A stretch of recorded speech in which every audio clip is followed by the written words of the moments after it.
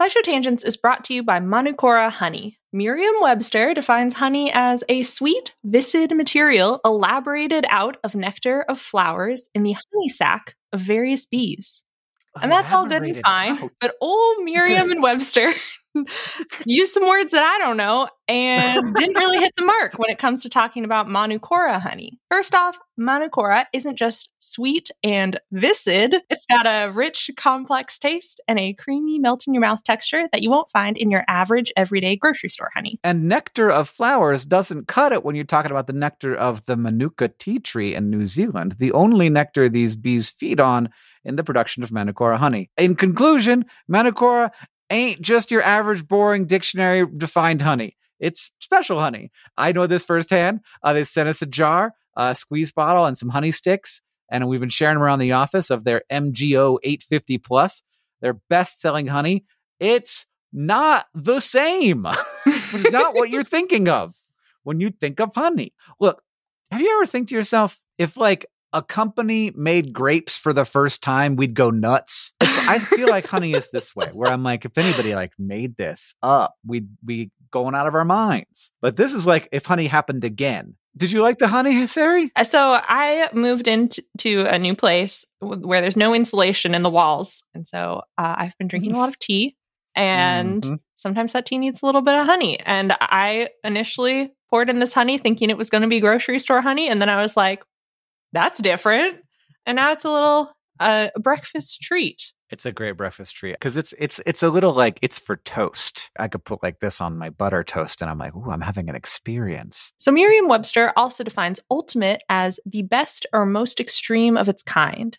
Now that one fits Manukora to a T. Indulge in the best or most extreme sweet viscid material elaborated out of nectar of flowers in the honey sac of various bees from Manukora. If you head to manukora.com/tangents, you can get $25 off their starter kit, which comes with the MG 850 Plus Manuka honey, a free travel pack of honey sticks, a free wooden spoon, and also a free guidebook. That's manukora.com/tangents to get $25 off your starter kit.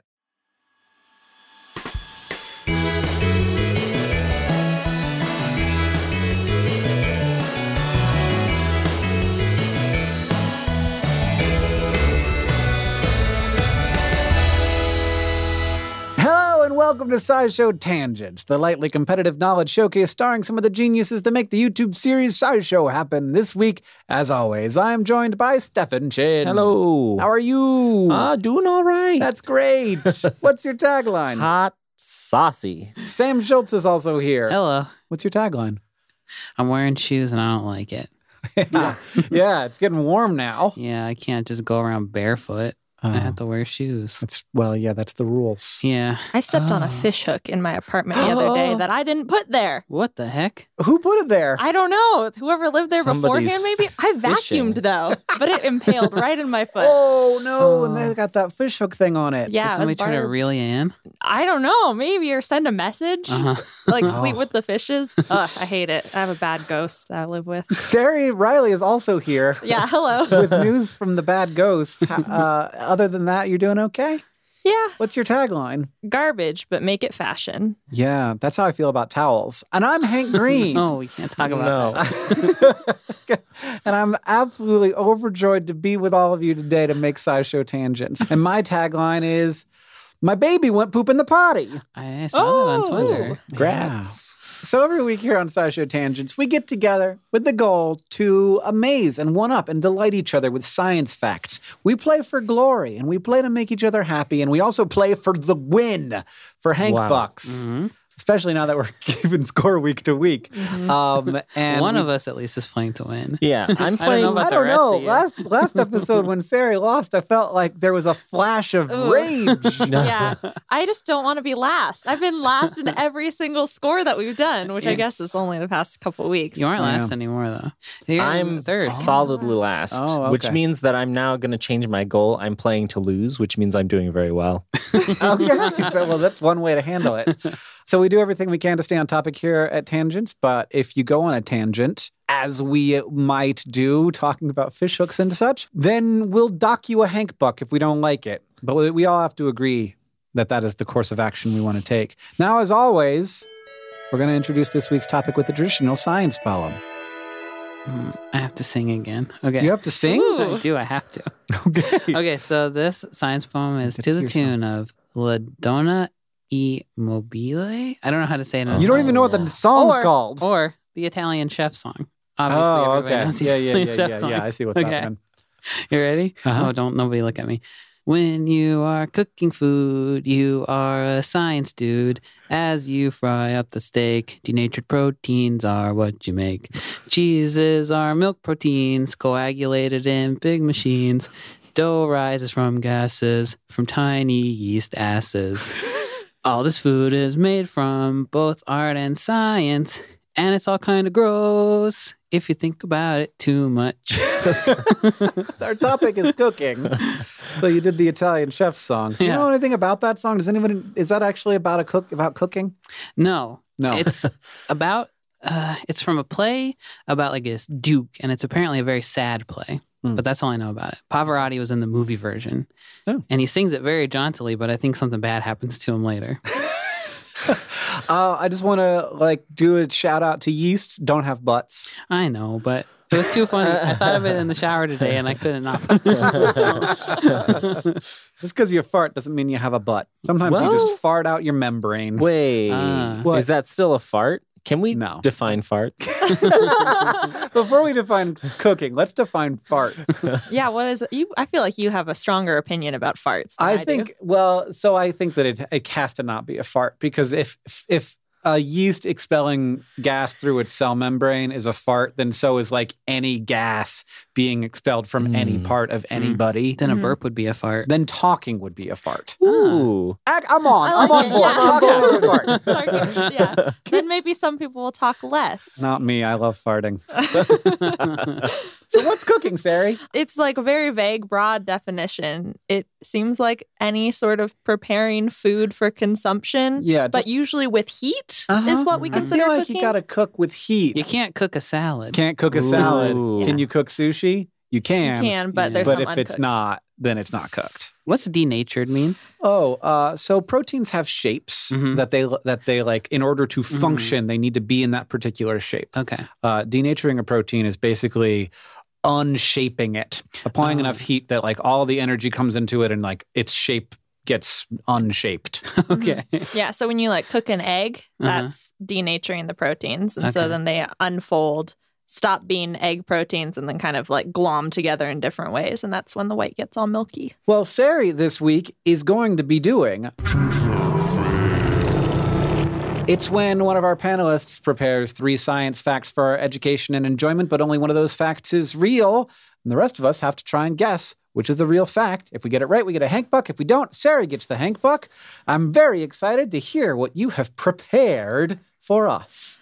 In the 16th century in Europe, there was a breed of dog that was essential to every large kitchen because it was particularly good at helping humans with one task. Number 1, hunting adult male red deer.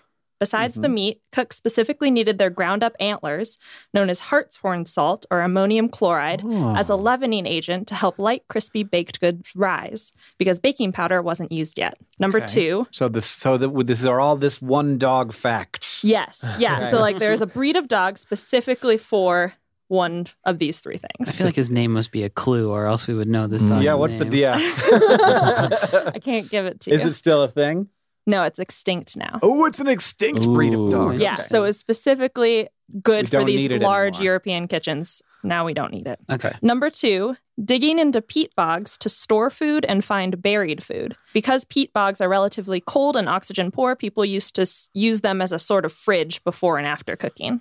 And so the dog was there to dig out and hide the thing. Yeah, and also find it afterward, remember a location or to sniff it out. Nowadays, we've found some of this bog butter. It's a waxy substance in wooden containers, sometimes dairy-based and sometimes meat-based. Or number 3, running on a wheel in the kitchen to provide mechanical energy. because when cooks were roasting meat over a fire, they would often skewer it on a spit and need to keep that spit turning for hours and hours and hours so that the meat would roast evenly. And you don't want to pay like a child to do that work. Do you have to pay them to do other work? Yeah. You think they're Or paying don't the pay children? the children. Yeah. Yes, they're paying it in spit meat. So there is a kitchen dog, and it's good for one of three things. Hunting deer for getting a leavening agent. It was an ammonium chloride. Number 2, digging into peat bogs and hiding weird bog butter packages. Or 3, running on a wheel to turn a spit. Tell me more about bog butter. Oh, I love bog butter. It is usually found in European bogs where we assume that people in the past lost track of where they put it. But they're in big, like, wooden storage containers, and it's just like this waxy substance. I think partially it's actually butter, like made from dairy that people use because butter was a fairly precious and fairly valuable material because it could be used in cooking. It could also be used as a substance for trade. But there's also some animal-based waxy bog butter, and I think that's just due to like the decomposition of meats over a really long time. It becomes this like waxy, fatty substance. Okay. I think human corpses also turn into like waxish stuff. I've heard of that. Lovely. Yeah. It sounds like a real thing at the very least, whether or not a dog was important for digging it up and not doing its job because apparently some of it got lost. And then we've got baking powder deer, and the dogs were there for hunting those. Yeah, because it was called hartshorn salt or ammonium chloride, and it works as a leavening agent. And so... But then you also get the deer, I imagine. Yeah, you get the meat of the deer also. So you can make a whole meal with bread and meat and stuff. So what do you guys think? I mean, dogs helping with hunting is still a thing I feel like that happens. Sure. So that one makes sense to me. Hamster wheel, I don't know. Hamsters run on wheels. But... do dogs run on wheels? You just got to put the rotating meat in front of the dog, and then it'll walk toward it. How would you train the dog to not go eat the meat? Maybe it's like caged up in the wheel. Like Probably, you can't get out of the wheel. Well, why would I walk? I just lay down. You just stand there. Well, you're a good boy. I'm not going to say more. I think I know which one it is. All right. Well, then you tell me which one it is. I'm going with the dog running on the wheel one. Wheel dog. Yes. I think I've seen a medieval image of said dog. Oh, no. All right. I'm going to go with wheel dog. I also think I know what it is. And I'm also going to go with wheel dog. We're all going with wheel dog. I'm so bad at this game. What is wheel dog? Tell me about the wheel dog, Sari. Yeah, the wheel dog. It's called a turnspit, a kitchen dog, a cooking dog, or a vernipater cur. I couldn't find a pronunciation for that, but it's something Latin for wheel running or something like that. They were these like small, stout dogs. They look kind of like a dachshund to me, but they were bred mostly for poor people in kitchens. They got their tails cut off, which is why they were curtailed, which is where the cur came from. And they were hoisted up into a wheel on the wall, like next to the fireplace, far enough from the heat so they wouldn't like pass out from the heat, and so they were kind of trapped there. So they weren't caged up there, just too high to get down? Yeah. They had to be like small enough that you could lift them up there. Yeah, they were very small and stout, and then they just they ran and the spit turned. Sometimes they would throw in a hot coal behind it to make it run, which is really sad. But yeah, they were just like seen as kitchen utensils, and they worked 6 days a week, I think, to like roast meat. And then on Sundays, they would be brought to church to warm their owner's feet. So like everybody had one of these dogs? Most kitchens did, in the 16th century. Before the dogs, apparently, it was a little boy. This article described it as the lowliest person in the kitchen, which was often a small boy who would stand behind a bale of wet hay for protection from the heat and then turn the iron spit for hours and hours, which sounds absolutely miserable. Yeah. Then boys turned into dogs, and then dogs turned into machines called clock jacks by like 1850 or 1900, when we finally, came up with a mechanical way to do this that didn't involve a living being. And then we were like, that dog isn't cute enough. We're not going to keep it around. I think they were selectively bred to be really stout, so they also had weird genetic mutations in there too, where they had to be heavy enough to like push this wheel around. Yeah, they weren't super healthy in the same way that like pugs are not the healthiest. And there were some I feel like there were ethical issues where once people started caring about animals as pets, then they also were like, what are you doing with this dog, making it run on a wheel for hours and hours and hours? And then we extincted their entire breed. Yeah. So bog butter is real. I know bog butter is real. Bog butter is real. I love bog butter. So did they forget where their butter was and they didn't have a dog to help them? So I was Yeah, I think they did forget a lot where they put stuff. Oh, boy. And just left it down there in the peat bogs. And now people who are digging out peat are like, what is this container that's 150 pounds? I don't know. They pull it out and then there's butter inside.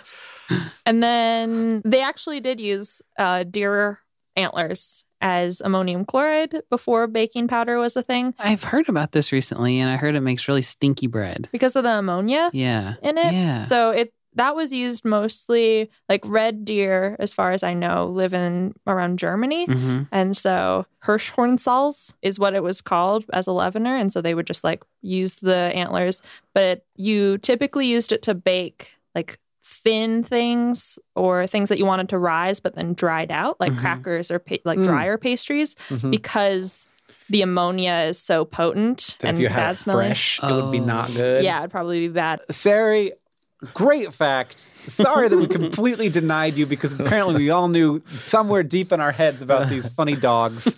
But you will have many more opportunities to win points in other episodes of and next, it's time for the Fact Off, where you'll get to award a point. But first, a word from our sponsors.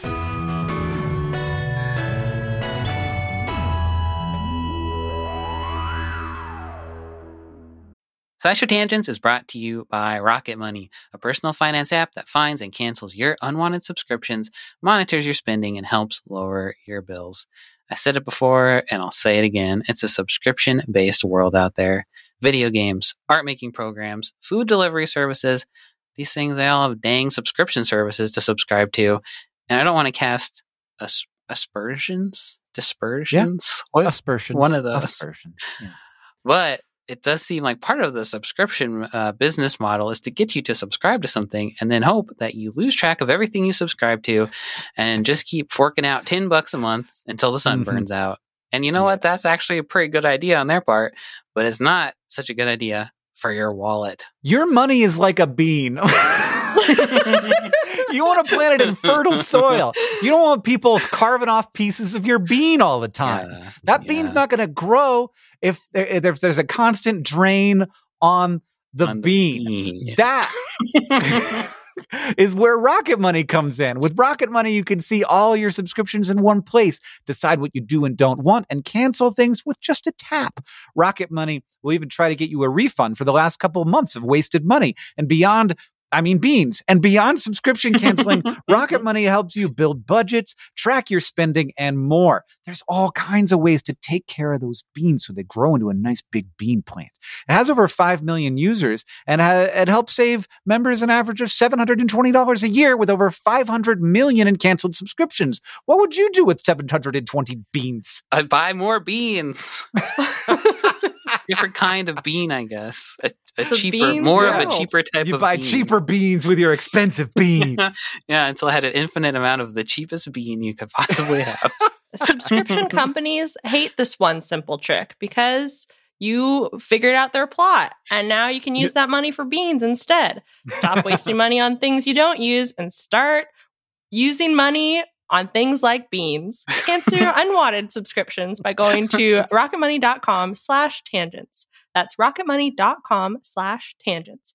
rocketmoney.com/TANGENTS.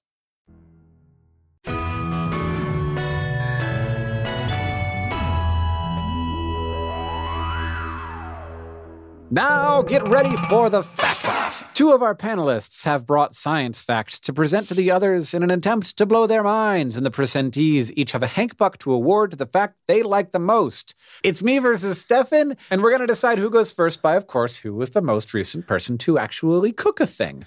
What did you cook recently, Stefan? On Saturday? Oh, I win. I made veggie pasta. Does it count if I just cooked an egg?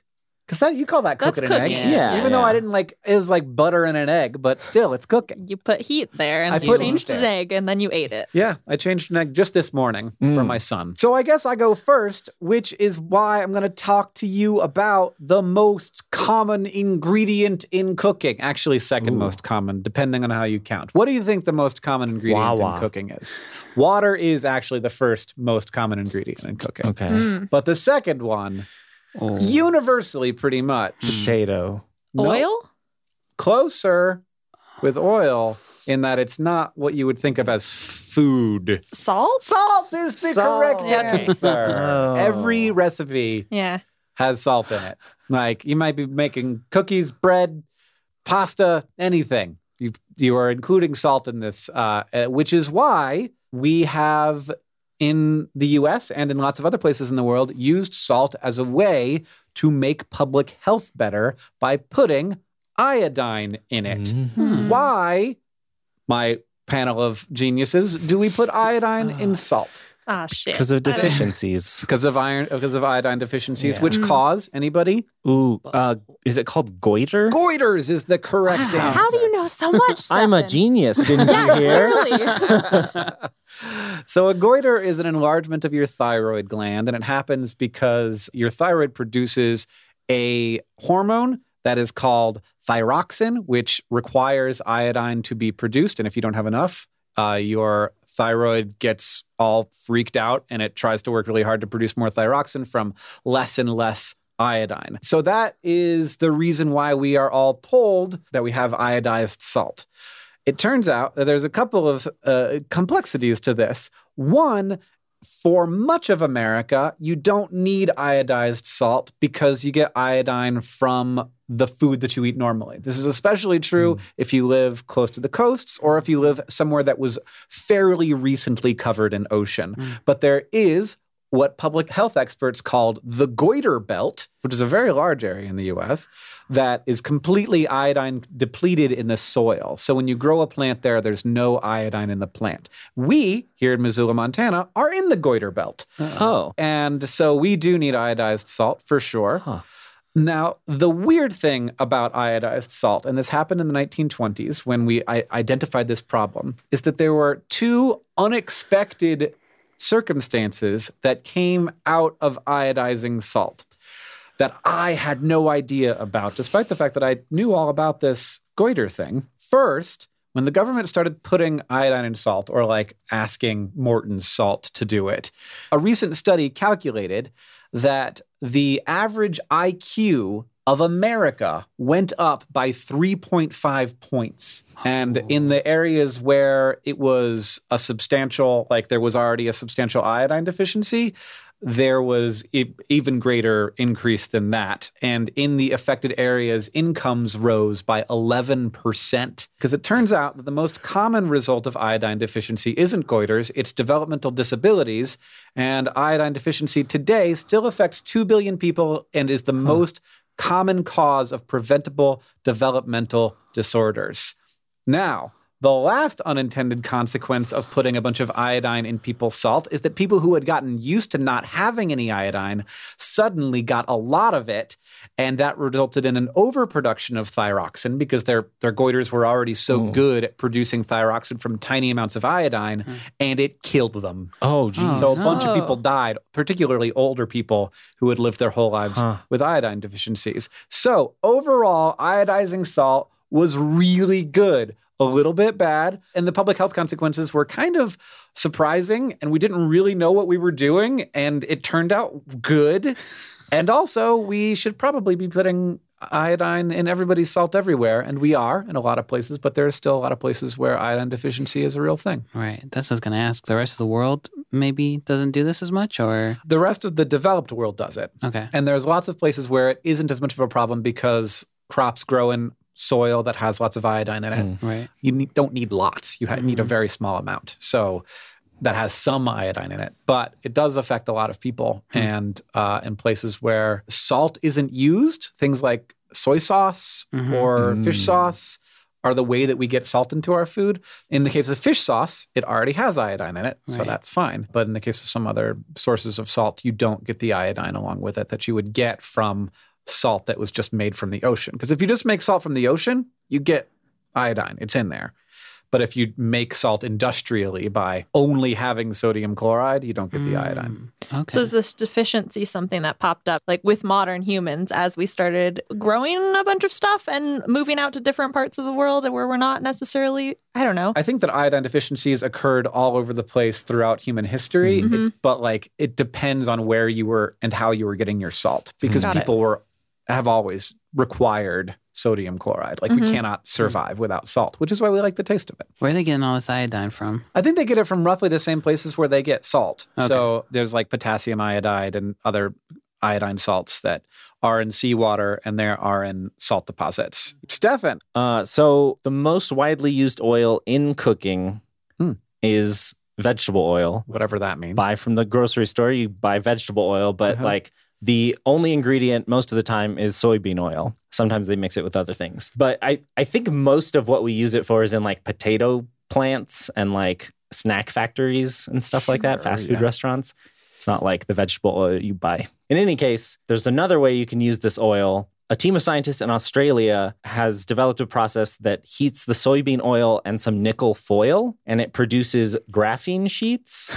Which I guess it's kind of, it's a little bit of a stretch of our previous definition of cooking the oil. But, you know, as a non-chemist, like thinking about graphene, it like seems like this really hard thing to make. Like graphite that's in your pencil is just like stacks of graphene. The like common thing is like if you just take tape and like stick it to the graphite and then peel it off, you have like really thin layers of what could end up, parts of that will be graphene. So it's fairly easy to make, but it's hard to make in like large sheets. And these people haven't figured out the large sheets parts of it, but this process is a lot cheaper because it just uses this really cheap oil and also doesn't require purified gases in compressed conditions.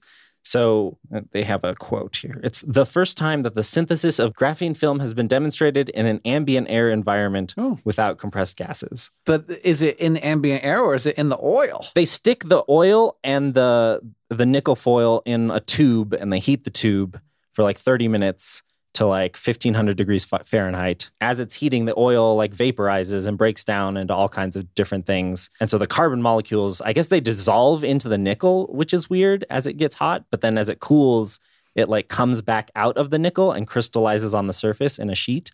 That's basically it. It's just a cheap way to make graphene Out of food. out of food stuff. What do you do with graphene? Even if you don't have large sheets of it, you can like just take the flakes and like mix it into other materials and it pumps up their properties. So like they use it for like running shoe soles sometimes and it makes them more durable. Does it smell like food when they do it? Is it like popcorn in there? Ooh, that I don't know. That's a make or break question for me. I don't. My guess is that you wouldn't want the gas in the tube to be cycled into the air that you're breathing. Yeah. Probably be really gross smelling because Yeah. you're heating it up so much that it's vapor. I don't know. All right. So, novel technique for the development of graphene using soybean oil, or the entire United States got bumped up by 3.5% by 3.5 IQ points because we put iodine in salt. I think I gotta give mine a Hank because this is referred to actual ingestion of items. It is the most common bit of cooking a- ingredient. Yeah. In Stefan's defense, my fact is not really about cooking. It is about an ingredient. Oh, and so God. is Stefan's. Oh no. Yeah. Maybe I'll throw it in the trash. I'm gonna put it in the compost bin. No, you're not. Oh, you look too sad now. Okay, you can have it. Did you do it? I'm gonna throw mine in the trash. Oh my God. I want to do it. I just want to be You original. should. You yeah. should. Mary's composting her I'm Hank buck. composting because none of these facts are actually about cooking. They're Wow. about cooking ingredients. Yours was about a dog. yeah. Dog who cooks food. Yeah.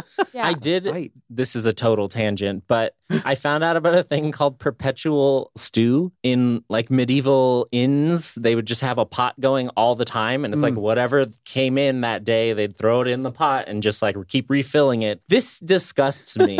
This whole idea of like perpetual stew. Like, I think that sounds great. oh, Mhm. but apparently like just getting all that flavor mixing going on. Yeah. Oh, I guess if you're diluting it enough, yeah. then it shouldn't go bad. Also, if you're always keeping it hot, hot, if it's yeah. always boiling, I it just should- know there's one chunk of meat in there at the bottom that's been there for 10 months. Yeah, but if there was meat at the bottom, wouldn't it just like get hard and gross? Would it actually grow bacteria? It would keep boiling and Yeah. it would not get bacteria. I feel like don't then- think. Well, it's how sourdough works. Like every piece of sourdough has a little bit from like the original sourdough. That's true. However long ago. Yeah, now I'm also disgusted by sourdough. And it's the same way with the lemonade in my fridge. I just, every time it starts running low, I just put a little more sugar water and more lemon juice in it. So I don't know how old the lemonade at the very bottom is. That one's I That don't one's like. gross. That's like after it's been too long and I can't remember the last time I washed my water bottle. It's like, Right. it's time to wash this because I've like put my mouth all over it. It's stinky been in out. there. Yeah, you put your finger inside and it's like, that's slippery. Yeah. Is that what happens to your lemonade container? I don't know. I haven't checked. Don't. Just let it be. I yeah. think you should just keep drinking it. You'll be fine. Yeah, if you're Yes. fine now, you're just developing your own gut bacteria, and like Oren and Catherine also have the same one, so you'll be like super powered by this lemonade. Our lemonade gut. Well, I think we should all lose a point. We haven't lost one in a good while. Yeah, I think it's this just is like a good like episode. all around in the circle. It doesn't seem like anybody's blameless in Nope. this. Yeah. This episode was a complete wash. This is a wild episode, yeah. So -1 to everybody. And that leaves us with a final score of Sari with -1 point. Stupid. Stefan with 0. Oh, yeah. Sam, you and I have tied for the lead with a total of a massive 1 point. Delightful. Was Sari 1 point ahead of me? Are we Yeah. tied again? Yeah, you're right. You were negative to yourself. I did. Yes. All right. You know, I nothing love matters. We're a speck of dust on a speck of dust in a speck of time. And now it's time to ask the science couch. At Bear Kwala asks, why do you have to add extra flour to bake at high altitude? Because there's so much. Less air? No air? No idea. I've got No nothing. idea. I have You're a no chemist, idea. Hank. Please. For clarity, I'm not a chemist. Okay, yeah. I was once, decades ago, a chemistry student. Extra flour? I don't know. Like, I honestly don't.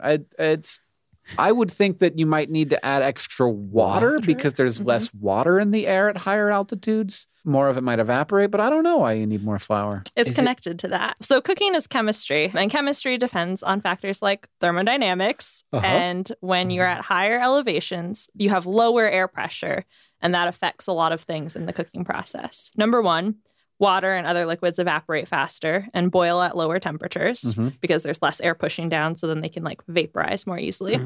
And so then whatever you're making, whatever you're cooking, loses moisture. And so it could become dry. Sugar becomes more concentrated and things like that. Number two, leavening gases. So like this carbon dioxide produced by yeast in breads and cakes expand more quickly because there's less air pressure pushing down on it. So they like expand more. And so things rise easily, but they can also rise too much. And in food science, they call each little like gas pocket in bread a cell, which was extremely confusing for me as a biologist to read this paper and be like, and the cell walls burst. And it's like, there are no cell walls in bread. This is not a plant. That's jokes for other biologists out there. Oh, I didn't even realize it was a joke. That's the thing about jokes you don't get, Sam. Yeah, me and every music joke. So when you're baking at high altitudes, you want to do things that will help with the integrity of the cells of your bread. And so you can lower the amounts of sugar and fat, which weaken the structure of it. You can lower the amount of leavening agents like yeast, which can cause bursting. And then you can add more of things like eggs and sometimes flour, which strengthen something that you're baking. And I think with flour specifically, I was reading like some high altitude baking stuff.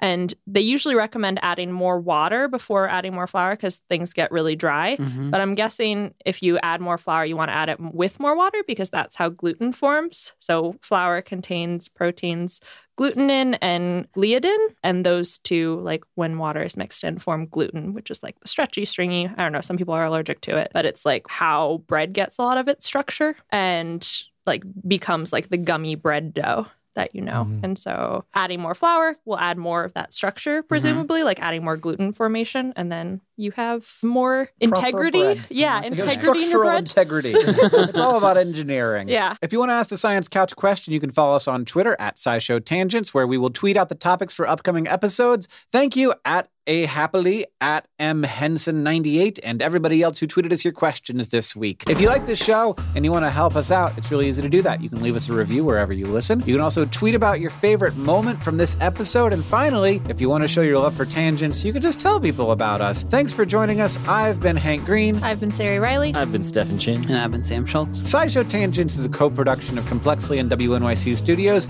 It's created by all of us and produced by Sam Schultz and Caitlin Hoffmeister. Our sound design is by Joseph Tuna Medish. Our social media organizer is Victoria Bongiorno, and we couldn't make any of this stuff without our patrons on Patreon. Thank you, and remember, the mind is not a vessel to be filled, but a fire to be lighted.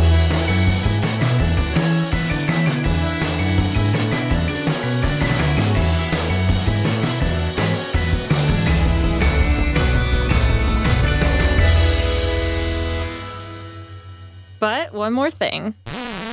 Some cured meats, like salami, also have bacteria in them to ferment stuff and add flavor. In one study from 2014, scientists made a sausage called fouette with a bacteria strain isolated from human baby poop to try and make it a probiotic food. An article titles called it Pooperoni.